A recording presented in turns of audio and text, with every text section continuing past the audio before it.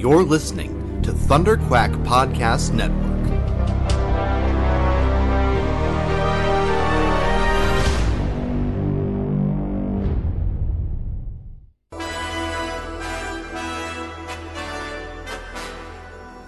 It may look like an ordinary podcast, but this one's bigger on the inside, and it can travel anywhere in time and space.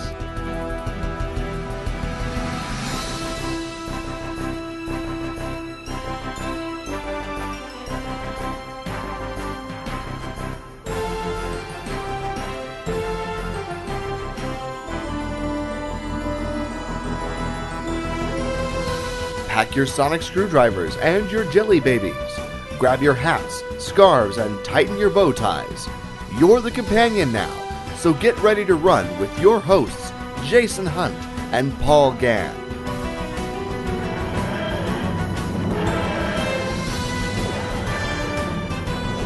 This is Talking Timelords.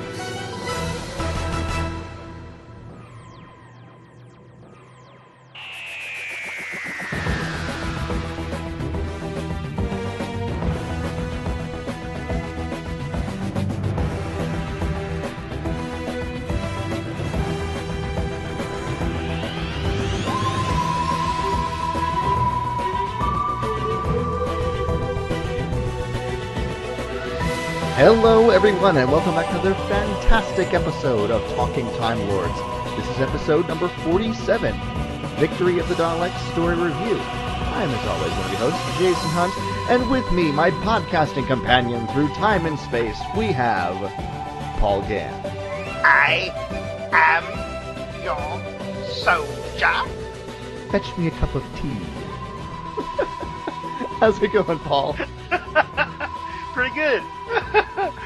Oh, I have to say right off the jump, did you realize the parallel between this and the Power of the Daleks? Which one was that? I am your servant. Yes. Yes. I noticed that right off the jump. Oh my gosh. I get the titles of Patrick Troughton's Dalek episodes flipped all the time in my head. So I always forget which one Power of the Daleks and Evil of the Daleks. Sorry, Evil is the better one. Power of the Daleks is his first one. I'll remember that now. Power of the Daleks was still good. Oh, it's still good, but Evil of the Daleks is one of the best. Too bad it doesn't exist in any viewable format. They should make animations of those. Mm-hmm. Mm-hmm. Like legit animations of those. I agree. All right. Well, before we jump into this episode's Dalek story, Paul, there was a little bit of a hubbub the last week or so involving Stephen Moffat and Peter Capaldi as the 12th Doctor. What's going on with that? Well, apparently, the news article, there's been a couple that I've seen. They quote Stephen as saying that he has absolutely no reason to think that he will send the Doctor off when he leaves the show. Mm-hmm. In basically what it says is that he will not be writing out Peter Capaldi's Doctor when he leaves the show. He's going to leave that open-ended. Right. And folks, while I am totally all in favor of this, meaning Peter Capaldi will be in Series 11 in 2034, whenever that airs. God, that's when it feels like it's going to air, is 2034. While I'm all in favor of that, we can't take this as a confirmation that that's actually going to be the case. It just means Stephen Moffat's not writing him out at the end of Series 10. There's still the Christmas special 2018 where Chibnall could, kick things off with a regeneration, or he could have an additional special before his first season. We don't know what plans Chibnall has, where he could write the Doctor out, or he could start off the series with a regeneration. Who knows? I'm just saying, while things are looking good for Peter Capaldi to stay on through Series 11, we can't give anything Stephen Moffat says, as confirmation of that being happening. I would be perfectly fine with Peter Capaldi staying. I'm just trying to. This is more about me not getting my hopes up and having them crushed than anything else. The article was kind of set up, in my opinion, to be a little bit like clickbait, because the heading specifically said that Stephen Moffat confirms that Peter Capaldi will continue on as the Doctor after the 10th season, and then you go back and you read it, and it's like, that's not exactly what it says. Right, right. That's not exactly what Stephen Moffat was saying. Now, basically, what he said was, Peter loves playing the role, Peter wants to continue to play the role, and as far as I'm concerned, Peter can continue to play the role as long as he wants to. Yep. And that's perfectly wonderful, except what do you do when Peter doesn't get another contract to continue to play the role? Exactly. It might not be they only sign on a year at a time, so... And I don't know why that's standard practice, but it is, and... It's in case they have another better job offer elsewhere. Maybe, yeah. That sort of thing, I think. But it seems like to me, if you're the headliner of the show, unless something happens that is really unforeseen or something that really turns you off for it, you'd want to continue to do it for a little while anyway. Well, I mean, I think most people do, and so they'll just sign on the dotted line for the next season when they're done. But I think that's standard practice over here in the States too. Is you only sign on a season at a time. So I know it is for supporting cast. I'm not sure about the actual face of the show, but I know it's that way for supporting cast. Yeah, because you'll have somebody that'll come on and they'll only be on for one season, and it's basically the production company keeping their options open to determine where they want to take the story, from season to season. And if that person is a big hit with the fans and stuff, then they're like, oh, okay, we can continue to use this character and everything, but if they're not, it gives them an out. Yeah. It also gives the actors an out if they decide that, while the show may be successful, maybe there's something with it that they don't like how it's working and they want to leave, or they have a better option, to do something else somewhere else and they can't do both, that sort of thing. So it covers everybody's butts, basically. But talking about possibility of Peter possibly leaving the show in the future, which I would like not to happen for at least a few years. There's been talk about, what if Peter decided to become the Tom Baker of the new Who series, and do that for like 7 straight years. And I was like, I kind of think I might could get behind that, I would be okay with it, but I don't think in this day and age you will ever have that happen. You will never have a run like that again in this series. I wouldn't see him staying for more than for more than maybe 4 or 5 tops. Yeah. I think if he stays on for series 11, that's his last series. That would be my guess. But it would be nice to see a little bit more longevity than what we've seen with some of the others in the past, because something that isn't quite so predictable. It feels like sometimes that, at least for me, it feels like sometimes that there's more story to tell with the current incarnation of the Doctor, and it's like, oh, well, it's been 3 seasons, so we got to change him out now, or that kind of thing. And personally, I like it when it feels natural. It feels like, okay, this is a natural progression to this point, and it feels like now this is when it's supposed to happen in the overall flow of how everything fits together, as opposed to, well, it's been 3 seasons, now we have to change the Doctor kind of thing, Right. And so that's the reason I've said in the past, it wouldn't bother me at some point to see a regeneration in the middle of a season. Right. Because there's no reason to have it at the dividing point between the seasons, because to me personally, I think it would feel more organic and it wouldn't feel like you're taking 2 seasons and chopping them in half and putting them together, at disconjointed, points or whatever necessarily, if you had a regeneration in the middle of the season. Yeah. That's all I'm saying.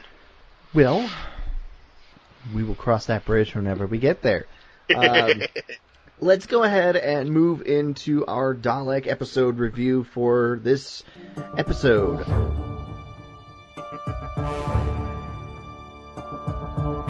Spoilers.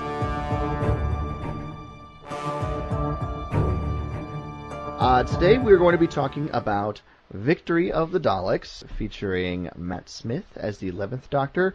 It was written by Mark Gatiss, who I'm a fan of, and directed by Andrew Gunn, and was originally released April 17, 2010.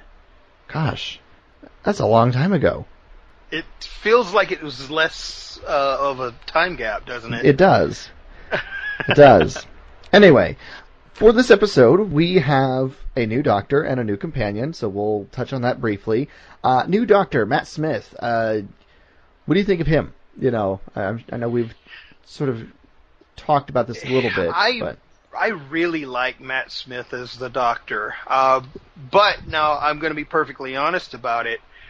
I liked the way he grew into the role much more than I liked the way that he started out in the role, if that makes sense. And I'm not saying that because I don't think he did a good job. I do think he did a good job, but it was just, even over a period of 3 years, you could see how much maturity the character had accumulated and how much that character had grown through his portrayal of that character, through his comfort of how he played the character and everything. And so, because I think he was the youngest person to ever take on the role when he started, I think that youthfulness could sometimes be a little bit, I don't want to say a bit of a put off, but I think it could be a little bit of a I guess a contrast compared to everything you'd had before, because like we said before, even with Peter Davison, he was at that point the youngest person to ever play the part, but he played it like an older person, and with Matt Smith, it's like he came into the role just kind of oozing this youth, this youthfulness. And that was something we didn't really see a lot of with the Doctor previously. Even with David Tennant. David Tennant is wild and crazy and everything as he could be. He didn't exude that youthfulness that Matt Smith did when he first came into the role, and I think that you see that a lot, especially when he first meets Amy, because of the way that he just kind of feels like he just kind of somehow meshes on the same level with Amy as a 10-year-old girl. That is definitely a difference, and I do tend to agree. I think I like Matt Smith more towards the end of his run than the beginning of his run. I definitely like his purple costume more than I like his... Oh, most definitely. More like this costume. But that being said, this is still early on in Matt Smith's run and Amy Pond's run. It's only the 3rd episode in, and I like Matt Smith. He's not my favorite. He's all jumbled up in the middle there somewhere. Don't ask me where he is in the list, because I couldn't tell you yet. Another thing that I found out about more recently is the fact that a lot of his episodes, of course, and this is standard practice in a lot of shows, so I know it's not just like this crazy thing, but a lot of his episodes were filmed out of order. So there are episodes that fall more at the beginning of his first series, where he's been playing the role for several episodes, and then there's other roles that happen a little bit further along, like the 4th or 5th one that they broadcast, that were actually like his first time to ever play the role. So you get a little bit of, not really a disjointedness in the character, but a little bit of, I guess, unpredictability in his performance, because, it's like we know what order these stories are going to fall in, but we're going to record them in a different order. And so when he's playing the role, it's like you get one episode that toward the beginning where he feels a little more seasoned in playing the part, and then you get another episode a little bit further along where he feels a little less seasoned in playing the part, and it just kind of feels a little bit more unpredictable. Right. The actor's still growing into the role, filling out the shoes, and sometimes the recording order and the production order don't always line up, and it makes it a little jumbled from time to time. That being said, we have a new companion as well. We've done an entire episode devoted to this companion. So go back and check that out if you want more in-depth thoughts on Amy Pond. But just real briefly, initial thoughts about Amy. She's spicy. She's spicy like Donna, but not in the same way that Donna's spicy. She has her own version of spiciness, you know. It's a word I don't generally use to describe people. Yeah, she's definitely got a lot of personality. I like Donna. I do like Donna. I like Donna a lot. Still thinking about our last episode. I am. Gosh. I still think that's the most horrible way to send a companion out. It's just, it breaks my heart every time. Anyway, I do like Amy Pond. She's one that personally I feel is slightly overrated because I feel like I'm a little bit on the outside of this. Everybody goes, "Oh, I love Amy Pond. She's so great. She's so wonderful," and all this stuff. Everybody I know, Kyle Avery, who's been on our show before, she is his favorite companion ever. And I'm just like, she's good. Well, it's not that I dislike Amy. I actually like Rory better than Amy. And I know that some people wouldn't agree with that, but I mean, I like Amy just fine. I think she's a great character. I just somehow or another connected more with Rory, and I think the two of them together are much better than they are separated. Okay. I think that the combination of the two of them together takes both of their characters to a whole nother level that you didn't have when you had them as separate characters. Gotcha. And Rory, not in this episode. No. This is when Amy is still trying to make up her mind if she still wants to stay with Rory or not. Yeah. So that whole aspect of the writing, not my favorite of her characters. Maybe it's because I just don't want my future significant other to run off with another man at the last minute. Well, for me, it was more of an aspect of, okay, he knows beyond a shadow of a doubt, he knows she's the one. Mm-hmm. And she keeps flip-flopping and flip-flopping and flip-flopping. And the whole time, everybody's looking at him like he's some little lost puppy that's following her around like, that he can't function without her. But the truth of the matter is he's just made up his mind. She is the one. And when a man has made up his mind, she is the one, it's very difficult for him to shift that mindset and say, well, okay, I think I'll go after somebody else. And I just like that resolve that he has, she is the one and I know she's the one and I'm going to prove to her that she's the one, Well, thankfully we have none of that relationship drama in this episode because I don't feel like talking about it today. Well, that's far enough with it, Yeah, well. Let's go ahead and start getting into this episode. We kick things off. We're in London, in the Cabinet War Rooms, during World War II and the Blitz. All sorts of fun with that. There is German planes are coming in. They've been spotted. Winston Churchill is, of course, at the helm of the British forces here. He is in command. I do have to say, I do like this actor's portrayal of Winston Churchill in this episode. I'm not overly familiar with Winston Churchill, as I'm sure people in England are very, very familiar with, but being in America, not quite as familiar, but I do really like this portrayal. I know here. I know that he was very sharp. He was very witty.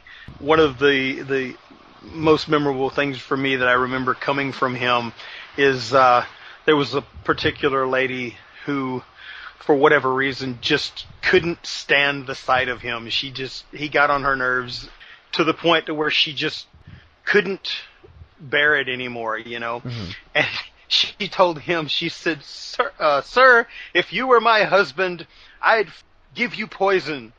And he said, ma'am, if you were my wife, I'd drink it. Oh. And that's the portrayal that we sort of saw in this episode, I think. Yeah. Yeah. Well, the cabinet war rooms are bracing for this attack, and Winston Churchill tells them to roll out the secret weapon. And of course, we jump to a quick shot of the map where they're, moving things around with sticks on the map, like you see in all the old war movies. And they push this little icon up onto the map to roll it into position, and it is a Dalek. And you go, what? The TARDIS then materializes in a closet, basically, in the war rooms. Winston Churchill had called the Doctor for help a month ago. And he goes, oh, well, Type 40 TARDIS, just reconfigured it, it's still, working out all the kinks, that sort of thing. And you go, no, Doctor, you just miss again. Winston Churchill decides that now that the Doctor is here, he's going to show off his new secret weapon and how he's going to ensure not only Britain's security, but then win the war by pushing Hitler back.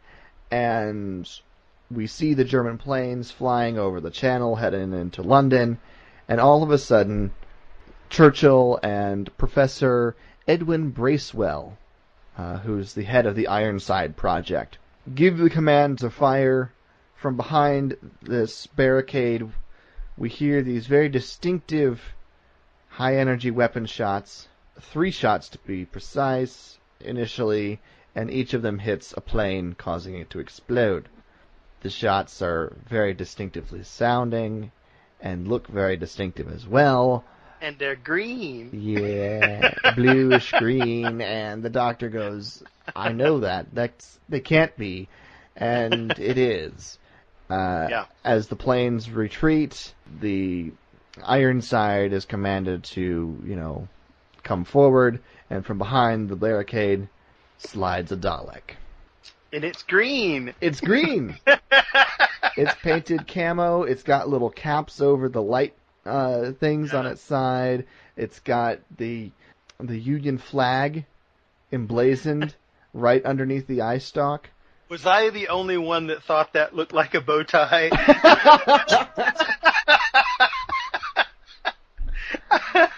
Oh my gosh. I kept looking at it and I kept thinking, why did they put it there? Because if you put it there, it looks like a bow tie. Maybe someone thought that would be funny. Bow ties are cool. Even on a Dalek.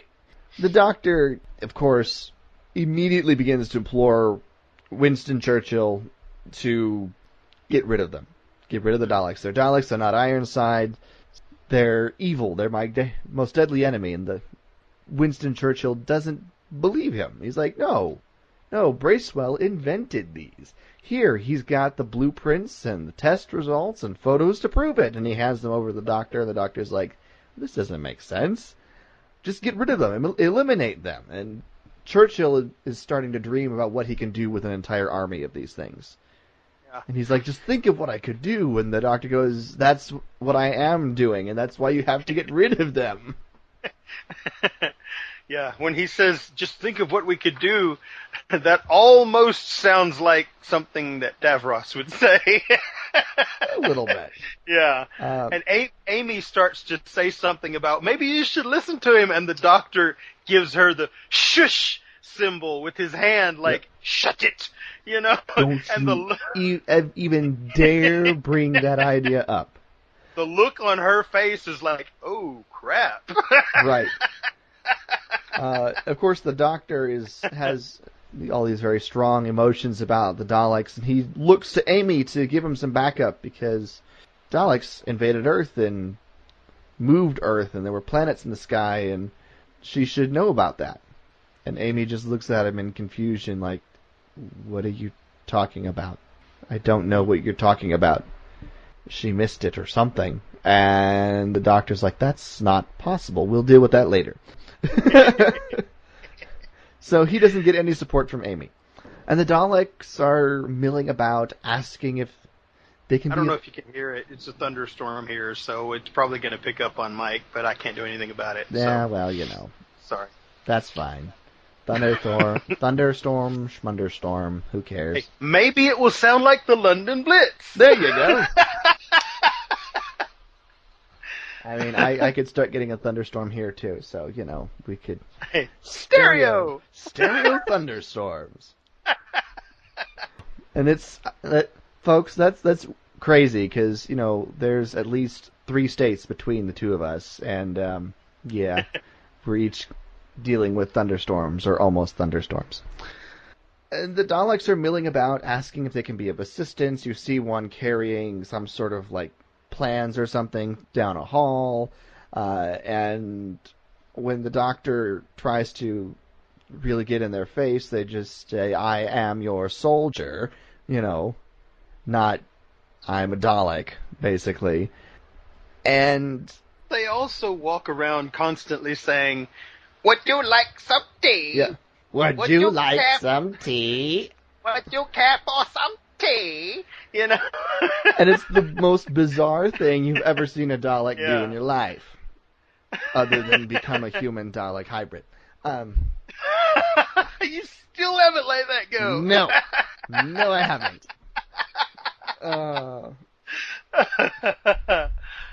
And it gets to the point where Churchill is sort of understanding where the Doctor is coming from with the Daleks and sort of kind of getting to the point where he might believe what the Doctor is saying about these Daleks. But he's like, look, these machines are our salvation. If Hitler invaded hell, I would give a favorable reference to the devil. That was such a good line. It was. And I was like, that is a very interesting thing to say, and I'm not entirely certain I would disagree with his sentiment, anyways. That's implying that Hitler is worse than Satan. Right. Which is, while I'm not sure technically possible, we get the idea. I know how South Park feels about that, but we won't get into that. I don't, because I don't watch South Park, and I don't care to. I don't anymore. Okay. Well, anyway, the Doctor finally decides to go to the source, or the supposed source of these Ironsides, that being Professor Edwin Bracewell, to get some answers. And he asks him how he got the idea for the Ironsides, and he goes, well, it just sort of came to me one day in the bath, or something like that. He just gets these ideas for the Ironsides and for other projects that he's been working on, like gravity bubbles and that sort of thing, and other technology he's developed. They just sort of come to him. And the Doctor goes, it's like, that's a little too convenient. The Doctor's looking at those sheets of paper that he shows him, and he's like, did these ideas come from you, or did they come from them? And he's like, they came from me. You know? Right. He's looking at them, and he's looking at it, and he realizes this technology is far more advanced than anybody should be coming up with on Earth at this moment, you know? Right. Exactly. That being said, the Doctor finally loses it. When a Dalek comes in bringing a cup of tea for Bracewell, he knocks the tray off the Dalek's plunger, starts yelling in its eye stalk, and then takes a giant wrench and starts beating the Dalek with it, trying to get the response that he is looking for to prove to everybody that he's right.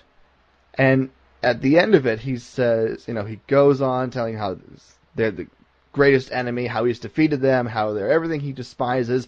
I am the Doctor, and you are the Daleks. And then he kicks the Dalek across the room, and when it recovers, it turns its eye stalk back towards everybody and says, "You are correct."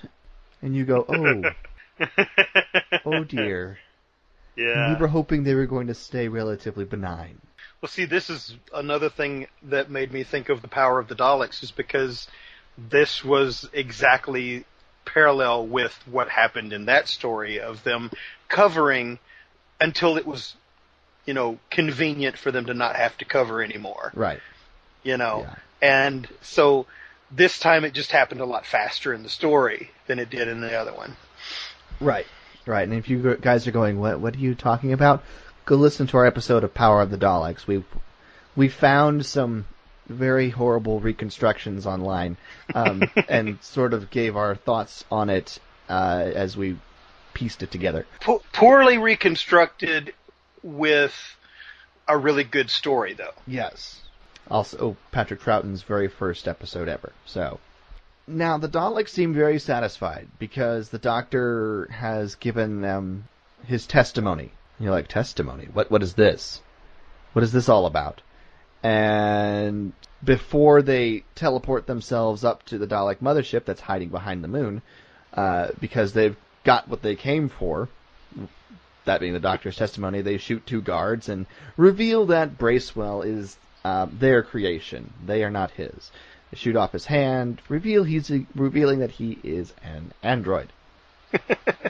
Which not the android. Right. Just an android. There's only one N in there. Nobody's more surprised that Bracewell is an android than Bracewell. He looks at his sparking stump in complete and total shock. I expected to hear the Scooby-Doo. The Doctor watches the Daleks teleport away and races off after them in the TARDIS, ordering Amy to stay put. And she's like, "Oh, so you want me to stay here where it's safe, in the London Blitz?" He basically goes, yes. Traveling with me is dangerous. And this is still, early on in their travels where, it's not just fun and games and adventures on, a space city in space. And he's not traveled with her long enough to really know what she can and cannot handle at this point. Right. And so he doesn't want her getting in the way of his interrogation of the Daleks, basically. And he goes up there and, in order to have some leverage, threatens to blow up the TARDIS in order to not get shot on sight. Of course, he's got this button that looks very much like a jammy dodger. Yeah. Could that be because that's what it is? No. Not yet, anyway. This was a direct callback to something else. What was this a direct callback to? Oh, this is a direct callback to, and I'm blanking on the episode's name. It's like the Face of Evil, I think, is the name of the storyline with the 4th Doctor, and Leela's first appearance on the show. And the Doctor is on his own at the time and gets captured by Leela's tribe, and he's trying to, talk his way out of the situation, and he pulls a jelly baby out of his pocket and holds it under one of the guy's noses and says, "All right, step back, or I'll kill him with this deadly jelly baby." And when the tribesmen remain unimpressed, then do it. He goes, "I don't take orders from you," and eats the jelly baby. And it's so great because he's so dead serious about what he's going to do. "I'll drop your weapons, or I'll kill him with this deadly jelly baby." See, to me, these kinds of moments are the ones that really show homage to the classic series. Right. And it's nice to see the Doctor revisit some old tricks. Hey, this worked before. Do I have some food? Hey, a jammy dodger. That'll work. For those of you going, what's a jammy dodger? It's a cookie that goes with tea and biscuits. Would you like some tea? Why, yes, thank you. Do you have any jammy dodgers? You would think as much tea as they had probably served over the last 3 months or something, that they would have probably recognized that was a cookie. Well, I mean, they're in the London Blitz, and there's not a lot of sweets around. They're rationing food, so maybe not. So you think that came straight from the TARDIS? Yes. The Doctor has an entire storeroom of Jelly Babies, Jammy Dodgers, and the like. It's all he eats, Oh. That's why he never sleeps. Anyway, let's get over the Jammy Dodger and continue on in the plot. But it's so fun. Turns out these Daleks needed the Doctor's testimony in order to activate the progenitor. Can I get a witness? Essentially. This ship is very damaged. This mothership is very damaged. It's the only ship that escaped the destruction of the Daleks back in our last episode. Yeah. And they are the only Daleks that escaped in that ship. Now, they found the progenitor device, which is the only one left in the known existence that contains pure Dalek DNA.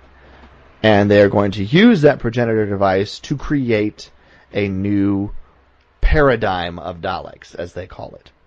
And the Doctor goes, okay, so if you had all of these things, why did you need to make Bracewell in order to have this work? And they go, it was necessary. You can almost see their eyes shifting back and forth like, we don't want to admit our failings here. Turns out... We are embarrassed. Right? Oops. You almost expect them to say something like they said before in some of the past episodes of, that is not important. That is not important. Move along. You don't need an answer to that question. Move along. Move along.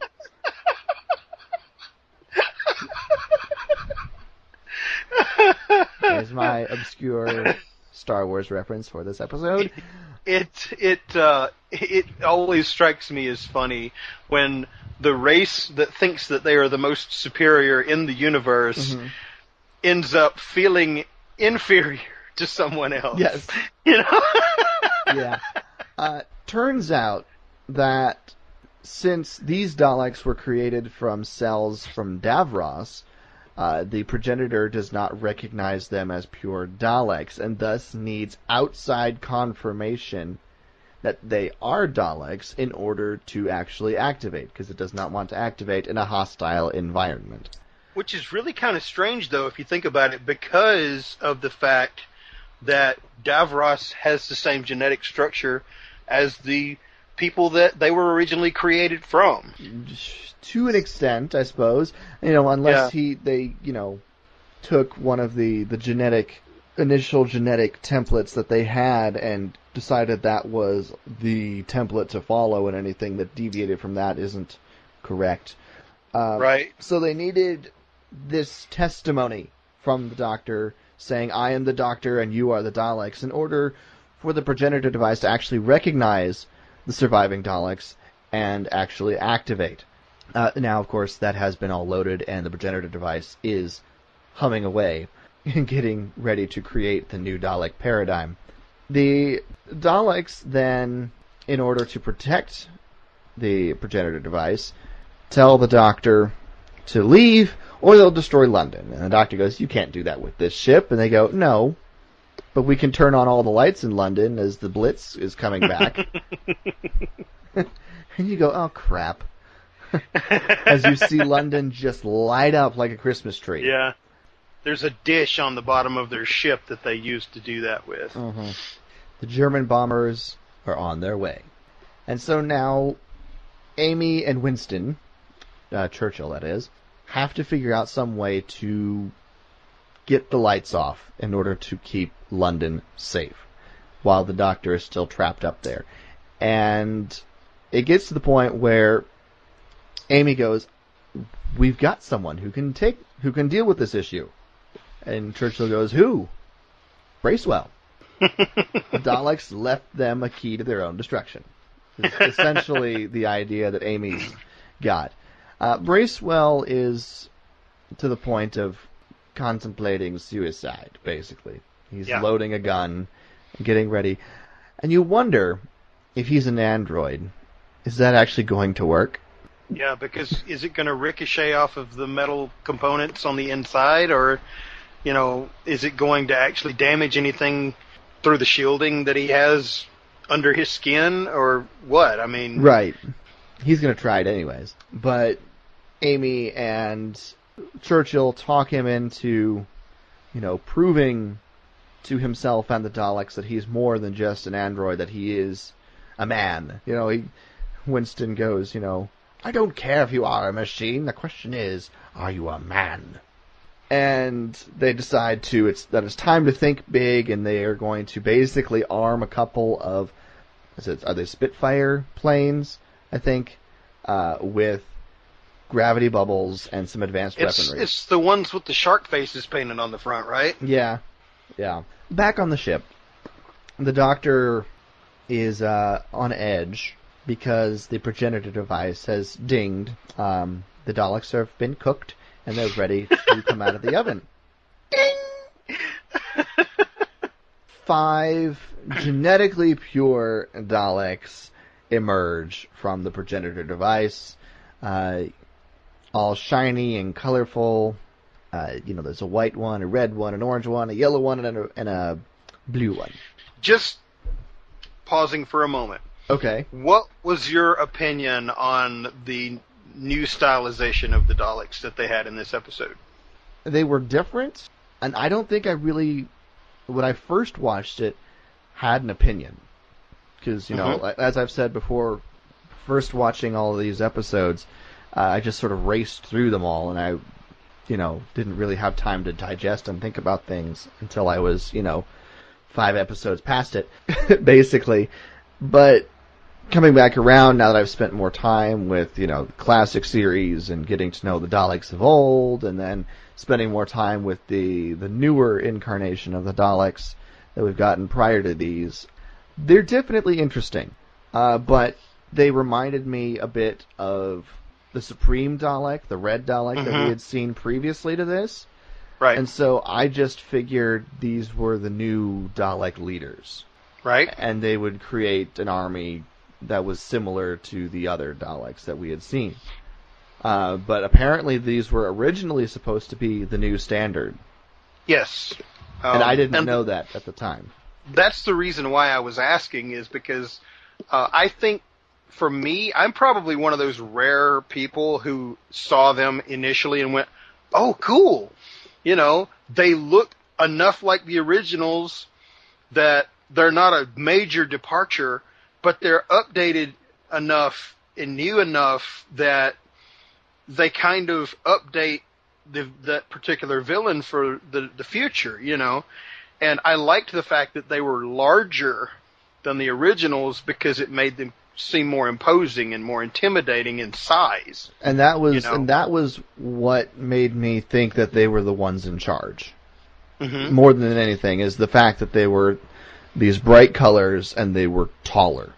And apparently the white one was the one that was automatically in charge. Yes.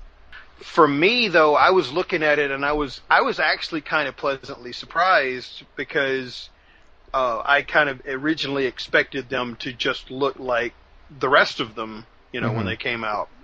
And so I actually liked the new style and everything. It would have taken a minute to get used to it, but, anytime you introduce something new into the show, it's going to take a little bit of time to get used to it, including a new doctor, you know. So for me, that wasn't a major issue. However, the next thing I know, I'm hearing online about how much hatred that the fan base is giving these new Daleks, and how much of an outcry there was of not wanting to accept this new style and this new look for the Daleks. Even, and the next thing you know, and we'll get into the next story obviously on our next episode, but the next thing you know, Stephen Moffat has decided to pull them into the background so that the next time you see them, they're not up front, you know, and first and foremost, you know, in the forefront. The next time you see them, they're actually hidden behind a lot of the standard size and standard look to the Daleks the next time you see them. And then after that, you never see them again. And to me personally, I thought that was a little bit of a shame, because I thought that it could be something that could be really cool and interesting. But then, you know, we've not seen them at all since that second time, including the Series 9 episodes that we've already discussed, where they had pretty much all of the different incarnations of the Daleks there, except for this one. Right. You know, and so it was kind of blaringly obvious that they weren't there in Series 9, you know, because every other incarnation that we've ever had was there, except for this one. Right.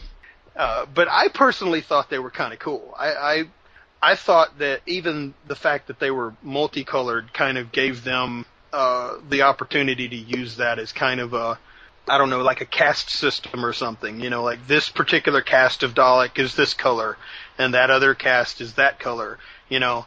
And you could do it that way, where you could kind of tell what rank they are by what color they are, you know. Mm-hmm. Yeah, like I said, I just thought these were the new High Council of Daleks or whatever, you know, and they were going to go from there, but I didn't have, and I still don't have really much of an opinion on them one way or the other than they're another kind of Dalek, you know. They're not my favorite incarnation of the Daleks, but I didn't dislike them. They're just another kind of Dalek, and you know, we've seen various types before. From a production standpoint, though, it would actually be easier for them to use them from a production standpoint, because every single one of those Daleks that you see on screen has someone sitting inside of it. And so the person on the inside of those larger sized Daleks would have a much easier time controlling that than they would inside the smaller size. These new Daleks, however, immediately identify the three previous Daleks as inferior and impure, and exterminate them on the spot. And the other three Daleks say, yes, you are right, do it, basically. They almost act excited about it, you know? Right. Right. And you're like, that's weird. And the Doctor goes, blimey, what do you do with the ones that mess up? You know? Yeah. This is not great. Right. The Daleks are then preparing to continue their extermination spree on the Doctor. Of course, the Doctor brandishes his jammy dodger to hold them off. Don't mess with me. Back on Earth, Bracewell has finished his tinkering with the planes and has some sort of scanner device that he's hooked up in order to keep an eye on the Dalek transmissions and then follow along with their fighter planes. They basically have a bubble around them. Right. It's like the gravity bubble he was talking about. Self-contained atmosphere, you know. Yes, it was this gravity bubble he was talking about. The Doctor threatens again to try and hold off the Daleks, threatens to get them to leave Earth or he'll blow up the TARDIS and them with him, and the Daleks, you know, perform a scan and says that's not anything, and he goes, oh well. He eats the jammy dodger and he goes, oh, But I've been promised tea, so... That's when the Dalek sensors go off, that they've got incoming spacecraft, and the Doctor takes that moment to dash back into the TARDIS, just ahead of some deadly laser blasts from the Daleks. We then get this neat little Death Star attack run by these planes on the Dalek mothership as they try and take out this sensor dish, but it's being shielded. And 2 of the 3 planes are taken out by the anti-aircraft defense turrets, basically, on the Dalek ship. And we're down to Danny Boy trying to get this thing blowed up. The Doctor is able to disrupt the shields long enough for Danny Boy to blow up the sensor, and the Doctor then gives the order to Danny Boy to blow up the ship so that the Daleks can't escape from this. That's when the Daleks reveal their trump card. And it turns out Bracewell is not only an android, but he's been built around an Oblivion Continuum bomb that will destroy the entire Earth. And, Doctor, you have to choose now. The Earth or us. Cake or death? I'll choose cake. Okay, here's cake. Cake or death? Well, I'll choose cake. We're all out of cake. Well, I suppose I'll have to choose death then. Yeah. Is that a Monty Python thing? No, that is a Eddie Izzard skit. I don't know who Eddie Izzard is. Oh, you've got to listen to some of his stuff, dude. He is so funny. And a lot of his stuff is ad-lib, so he does this really hilarious thing of Darth Vader at the mess hall in the Death Star. You've got to hear it, dude. It's hilarious. Maybe I'll check it out. But, unfortunately for the Doctor, there's not much of a choice. He returns back to London, and for whatever reason is so caught up in the heat of the moment that he cold clocks Bracewell, which was not the smartest thing to do because he's an android and he, nearly broke his hand in the process. And Bracewell's like, what's going on? And the Doctor says, yeah, you're a bomb, and we have to deactivate it. That's something else you're not used to seeing is the Doctor just punching someone in the face. Yeah.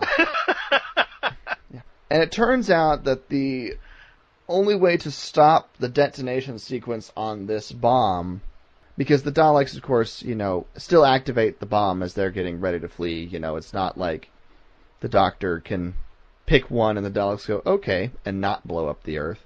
They have to try and blow up the Earth anyways.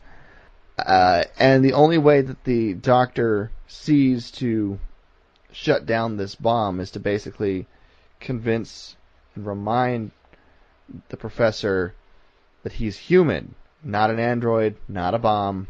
And for whatever reason, and this kind of shows the alien nature of the Doctor a bit, he latches on to the pain of human experience as what is most human, which is odd to me. And he, asks for memories of, childhood loss, losing his parents, moving away, hold on to the pain, they hurt. It comes off as this being the reason the Doctor associates pain with being human is because he's experienced so much of it in his own life, and so that's just kind of the first thing that he just jumps to, is, well, this is the emotion that I associate the most with, so I'm going to use that emotion to try to invoke the correct response. Right. The problem is it's not working. Mm-hmm.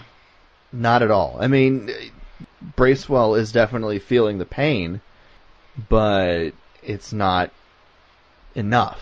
Yeah. And Amy has been watching all of this, and she decides to try a different tack. And she comes in, the Doctor is about ready to panic, basically. And she comes in real soft and quiet-like and says, "Hey, Paisley boy," because, he's Scottish and she's Scottish. So they had a connection there. She goes, "Hey, Paisley boy."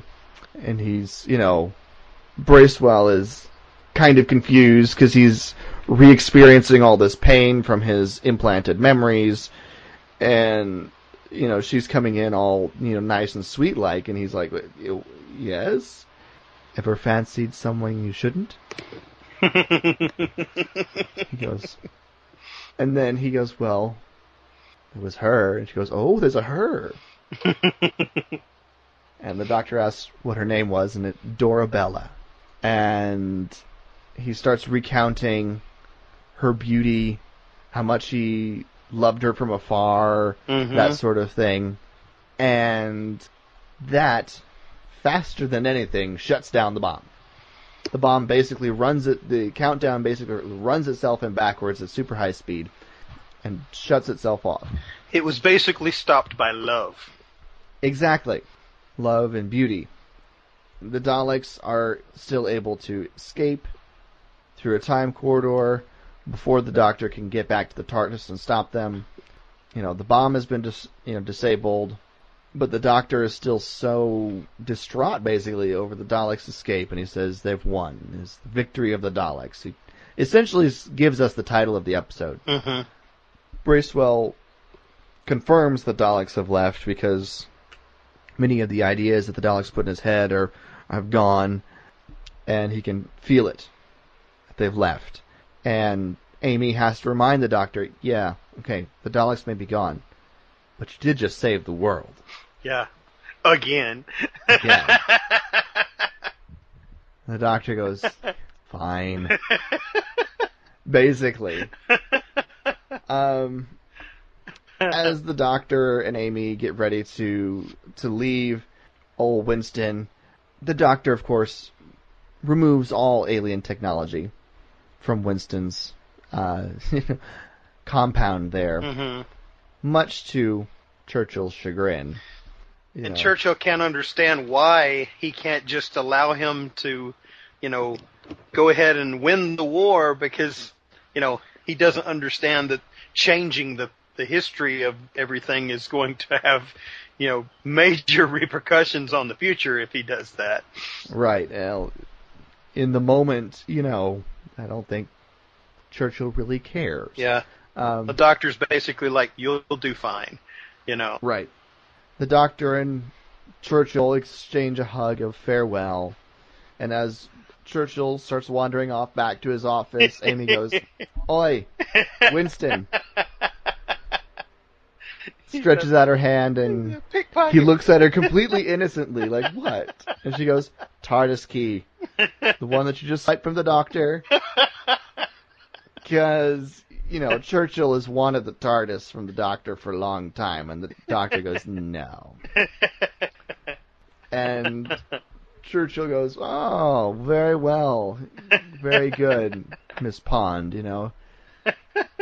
She's almost as sharp-witted as me, He's a pickpocket. He's a little bit of a pickpocket there. The Doctor holds his hand out. Yep, from Amy, and she goes, "Oh, fine." He gives him the key back. They then go to say their farewell to Bracewell, but he automatically assumes that since he's alien technology, they can't have him walking around all over the place, that they've come to deactivate him. And they go, "Oh, yes, we're going to do that, but we have something we have to do first. It'll take us 10, 15 minutes to do, so don't you go running off until we get back." And he goes, "All right, well, I will wait here and prepare myself for that." And, well, it's going to take 20 minutes. Yeah, 30 actually, and I don't think about it. And he's like, "Oh, okay." And they basically have to spell it out to him and say, "Hey." Amy looks at the Doctor and goes, "He's not as bright as we thought he was, is he?" It's going to be an hour. So don't go running off to find that post office or Dorabella or anything like that until we get back. And as they're winking like mad, and finally the doctor looks at him and says, "You can do a whole lot in that hour, can't you?" And Bracewell's light finally clicks on, and he goes, "Oh, okay. Well, thank you, Doctor." And packs his things to take off because you can't have Bracewell hanging around Winston Churchill at this point because who knows what Churchill will do to him, open him up, and try and use his technology. And that was the whole point. I think the Doctor just didn't want him to be accessed by anyone who could use him. So he sent Bracewell off and into the countryside, basically. Which actually means we could see that character again at some point. You could. Yeah. I actually like that character. I really enjoyed the actor, too, Yeah. He's a very, very likable, very sympathetic type character, especially for an android. Right. The android technology has gotten a whole lot better since the classic series, I'll tell you that. The thing is, whose memories did they actually use to implant into his head? There was probably someone called Professor Edwin Bracewell, who they basically killed and took his body print and memories and everything. Wouldn't be the first time they did something like that. Nope. The Doctor and Amy head back to the closet where the TARDIS is, get ready to leave. Amy's like, "So, you got enemies?" The Doctor says, "Everybody has enemies." He goes, "Yeah, but mine's the mean old lady by the store, basically." You got, arch enemy. He's basically like, "Yeah, you're kind of right, Yeah. Traveling with me's dangerous. Is that a problem? No. You know what is a problem? The fact that you didn't remember the Daleks. Yeah. But we'll have to deal with that later." And they go back in the TARDIS, dematerialize, and there's that freaking crack on the wall. Right behind it. Right. Just when you think you've gotten rid of it. Yeah. And we won't be talking about that crack anytime in the near future. So, yeah. I was going to be asking this question after all of our Doctor incarnations, and I stopped asking it. How did you like the way the 11th Doctor approached the Dalek compared to the rest of them? I actually thought that it was somewhat refreshing to see the difference because he does interact with them differently than especially the last two that we've seen. Mm-hmm.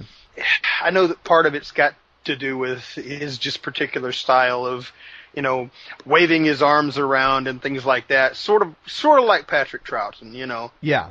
Yeah. But also completely different, which I'll bring something else up here about that in a minute. But I just felt like that. Honestly, I enjoyed his interaction with the Daleks more than I did his interaction with just about anybody else in this episode. Yeah. Because he also interacted more with the Daleks than anybody else in this episode, too. Yeah. But he just came off as a lot more confident and everything when he was dealing with them, than he did even when he was just talking to the regular people, It's also interesting because, while there's a lot of that interaction with the Daleks that, is definitely very much a Matt Smith mannerism, he also, in that scene where he starts beating the Dalek, is drawing on all of that pent-up rage that the Doctor has towards the Daleks that has built up since, the second storyline of the entire series. So, well, when he actually on that part, I think for me at least, when he was hitting the Dalek, and you hear the clanging and everything, that almost reminded me a little bit of the Seventh Doctor, just because of it being something that it felt like to me that the Seventh Doctor would have done, Yeah.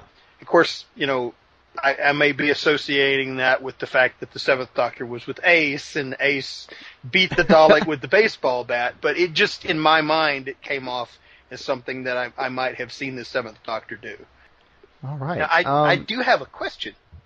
Okay. Now, we already talked about there being parallels with Patrick Troughton and Matt Smith talking about how Patrick Troughton's Doctor influenced him in how he wanted to play the Doctor. But now something that I personally picked up on with this, and I don't know if you did or not, is not from an acting standpoint, not from a portrayal of the Doctor or anything like that, but just by like some of the expressions in the eyes, some of the way that he, the facial expressions and I know maybe some of the body language a little bit. Did you see any Jon Pertwee in there at all, in your opinion? It's interesting you ask me about this because I'm nearing the end of Pertwee's run in my watch through. In fact, a couple nights ago, I just rewatched Planet of the Daleks, which is still one of my favorite. It was still my favorite Jon Pertwee Dalek episode with the purple furry people. Right. And anyways, I won't get into that one again. Go back and listen to our episode. Yes. But I think, and you mentioned this to me before I rewatched this episode last night for the episode, for our discussion here. And so I sort of tried to find what you're looking at. And I think what it is Jon Pertwee and Matt Smith are built very similarly. Right. They're both tall and lanky and have a similar facial structure. And I think that's more of it than anything. I don't think there's anything that, Matt Smith is directly channeling or using his influence. I think it's just they're built very similarly. Pertwee doesn't have quite the pronounced chin as Matt Smith, and Matt Smith doesn't have quite the pronounced nose as Jon Pertwee. I think part of it, though, is that Matt Smith started out with the longer hair in his first series. And, Pertwee, even though his was shorter at the beginning of his run, was very similar, I think, in the length that Matt Smith's was at the beginning of his run. Yeah, and so I think, you could almost, if you were having an episode of something where you needed, Jon Pertwee as the older version of a particular character, you could have cast a Matt Smith or someone similar to Matt Smith to play the younger version of that same character. Right. And so I think that's more of what's going on than anything else. I think it's just the fact they look similar, which is, the ironic thing is many of the Doctors share very similar facial and build structures. So when you put them all overlapping, there's a very distinct look. Yeah, I'm sure you've seen those images online before, but I think it's more that than anything else. Well, also there's the bow tie. They both have the bow tie, and Pertwee doesn't really have a bow tie now. He's got an ascot. Well, in some of the episodes, he has a bow tie. Not many, but some. Very rarely. But I think Patrick Troughton has a bow tie more than Jon Pertwee. I think you're probably right, though. But it was something about just the visual aspect of him. It was almost for me it felt almost like a young Jon Pertwee playing a young Patrick Troughton, if you know what I'm saying. Okay. Kind of, and I almost wonder if that's the reason why Stephen Moffat ended up casting him for that role, is because he saw some of that in him as well, and because originally he talked about that he was going to cast a different actor. I believe he even said an actor of color, but he changed his mind when Matt Smith walked in and he saw his portrayal of the character. He was like, he's just too perfect for the role for me not to cast him in that role. Right. And I wonder if, that is one of those kind of lightning in a bottle things that you just can't always put your finger on exactly what it is that reminds you of something else, but it's there. Yeah. For as much of a, I guess, slight departure that Matt Smith was as the Doctor, he definitely fits with everybody else that's come before him. Right. you don't doubt the fact that he is just the next regeneration of the Doctor. Right. Especially following up after David Tennant. Yeah.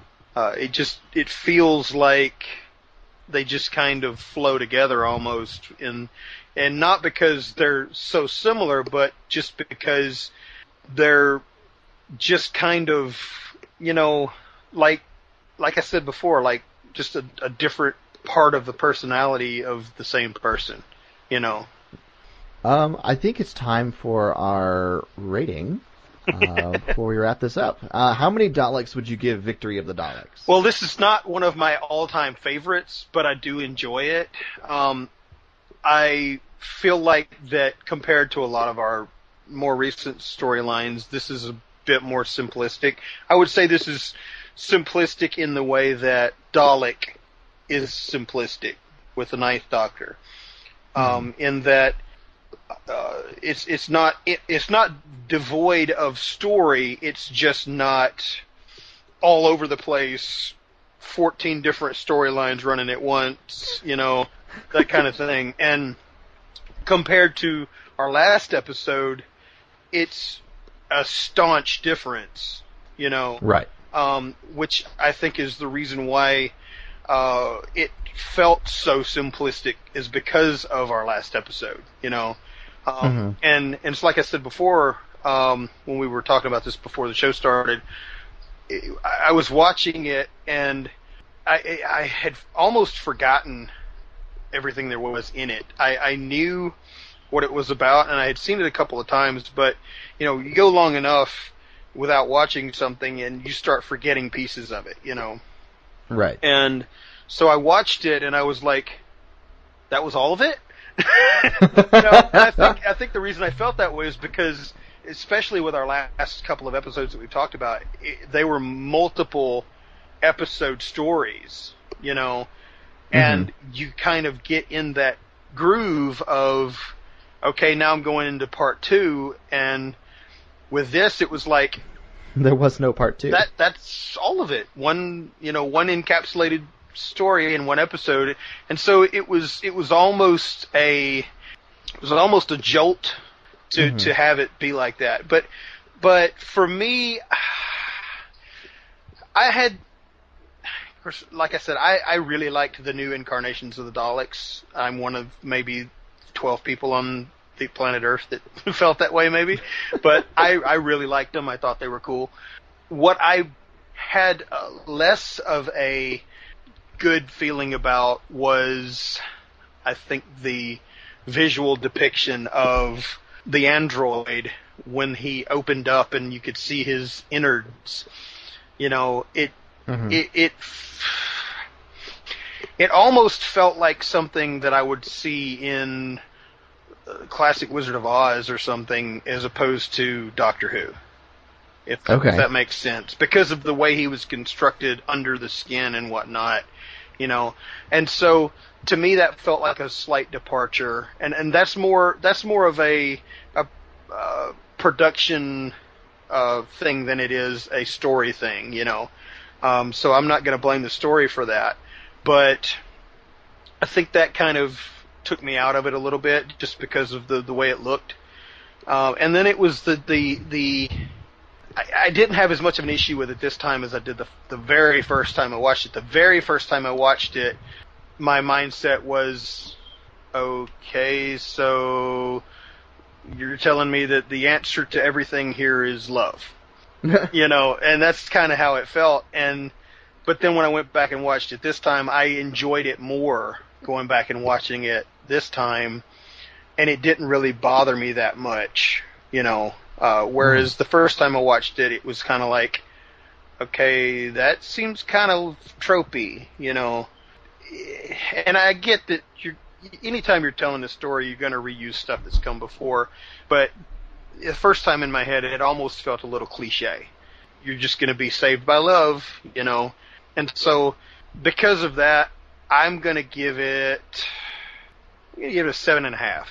Because I enjoyed the story and everything, I just had a little bit of an issue with the bomb part of it, I think after 3 incredibly complicated, convoluted Dalek stories that we've gotten leading up into this, something a little more simple was actually a breath of fresh air. And going into this is not an episode that, sticks out to me as like a favorite or anything. I know I've seen it a couple times. I don't dislike it. But it was just one that was like, it's one of the Dalek episodes. And I think, you almost forget Victory of the Daleks in a sense because it doesn't have a companion leaving us or, something as bizarre as the Dalek-human hybrid. Things like that. You're not leading up to this big emotional climactic, doom and gloom sort of thing in this episode. Or a 3-show crossover. Right. You're not doing something on a monumental scale like that with this one. And so I think this one gets a little lost in the shuffle. That being said, revisiting it this time around, I actually really enjoy this episode. Yeah. It's nice to get just a Dalek story. Yeah. So to speak. And because of that, and because I really like the characterization of Winston Churchill, I really like the characterization of Bracewell, getting to know, reintroducing yourself to this new Doctor, seeing how this newly minted Doctor reacts to the Daleks for the first time. The only thing I would say is Amy sort of gets the short end of the stick in this episode, except for a few highlighted moments. Yeah, I was going to bring that up. This is sort of Amy light. It is. It is. Which, depending on your feeling of Amy, is either a good or a bad thing. But it was one of those things where she just sort of stood there more often than not and, commented on things. And I felt like that was a little bit of a disservice to her as a companion at times. But then again, she was the one that figured out how to shut off the bomb. Right. Which I actually like that whole idea because it's that essence of what is is what really makes you human is the love aspect of it. That's more human than the pain aspect of being a human. And when you contrast those two things, I really like the way that resolved itself. Well, it's not that the emotional aspect of it was bad for me. It was just that it felt almost a little cliche. It was almost like, well, for example, and I don't know if you've seen it or not, but like Nightmare on Elm Street Part 2. Spoiler for anybody who's not seen this, 30-year-old movie or whatever, but the resolution for the entire story is that his girlfriend loves him, and that's what saves him is the fact that she loves him. And that kind of comes off sometimes in certain areas as being a little cliche. You see what I'm saying? I can see that. I just think it works in this regard, for me anyways. So, and so rewatching this, I think I have now a higher estimation of this episode than I used to. Right. And so for that, I'm going to go ahead and give this, it's a good solid episode. So I'll give it, it is. I'll give it an 8. What the heck? I'll give it an 8. Well, I mean, it's all about taste anyway, right? I mean, I just think that the fact that we're getting good stories and not the Feast of Stephen is just, I think that's just wonderful in itself. Let me put it that way. Oh, you had to bring up the Feast of Stephen.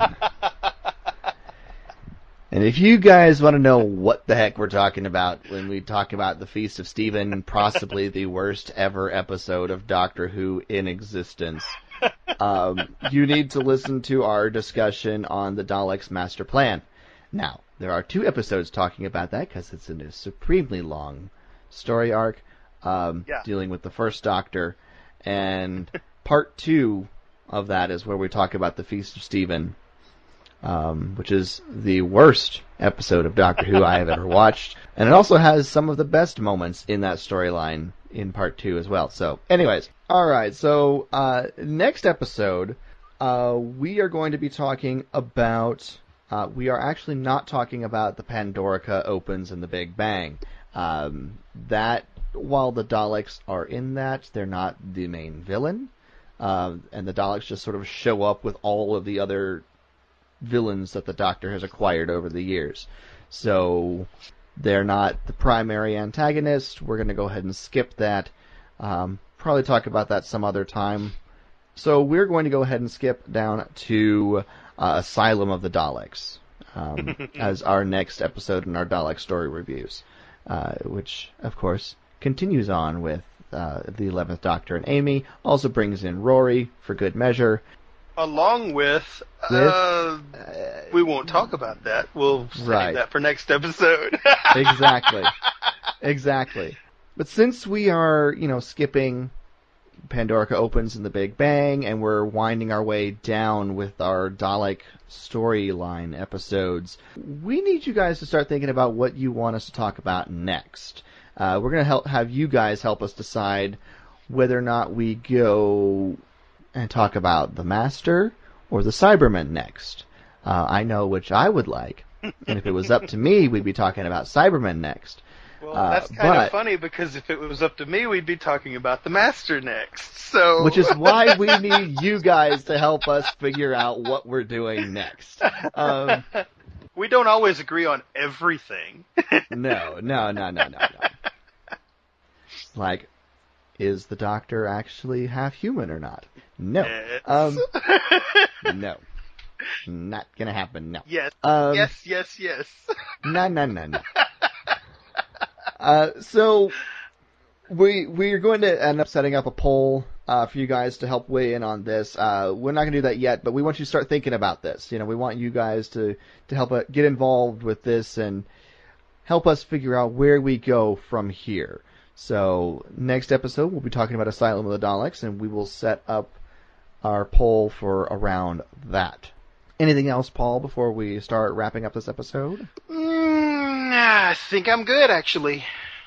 All right.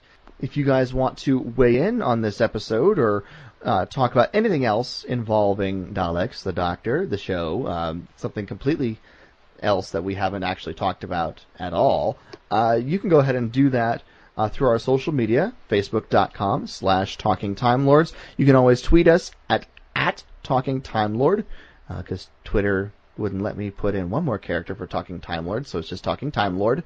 Or you can email us at talkingtimelords@gmail.com. Links to all of our social media, as well as all of our previously released episodes, can be found on our website, which is our TARDIS on the internet, and that is talkingtimelords.com. Of course, please remember to leave us a kind rating and review on iTunes, TuneIn, Stitcher, or wherever you find our episodes. But we really would appreciate some iTunes reviews, folks. Give us some iTunes love. Please and thank you. Anything else, Paul? When we say contact us, we're also talking about you can contact us with episode ideas. If you have something you'd like to hear us talk about, throw that out there. Let us know, and you never know, you might actually hear that episode come up in the future. Yeah. We're sticking with this, story reviews right now, because that's something that we kind of just can do, we're not married to it, and we can take breaks from it, so, we want to hear your thoughts. What do you guys want to hear, And we've got no problem with taking breaks in between the different villains and stuff as well. If you guys have something you want to hear us talk about, we could come up with a couple of episodes in between the Daleks and the next villain that we talk about. And of course, folks, when Series 10 starts, we will be reviewing those as they come out. So, don't worry. We'll go back and we'll do that again. This year, it's going to be a lot fewer double episodes, too. So yes. I think that will wrap up this episode of Talking Time Lords. This has been episode number 47, Victory of the Daleks Story Review. For Paul, I'm Jason, and remember, until next time, may you hope far-flung hopes and dream impossible dreams. Thanks, guys. Talking Time Lords is a proud member of the Thunderquack Podcast Network. Visit thunderquack.com to see their entire catalog of podcasts, or visit patreon.com/thunderquack. Help support the shows.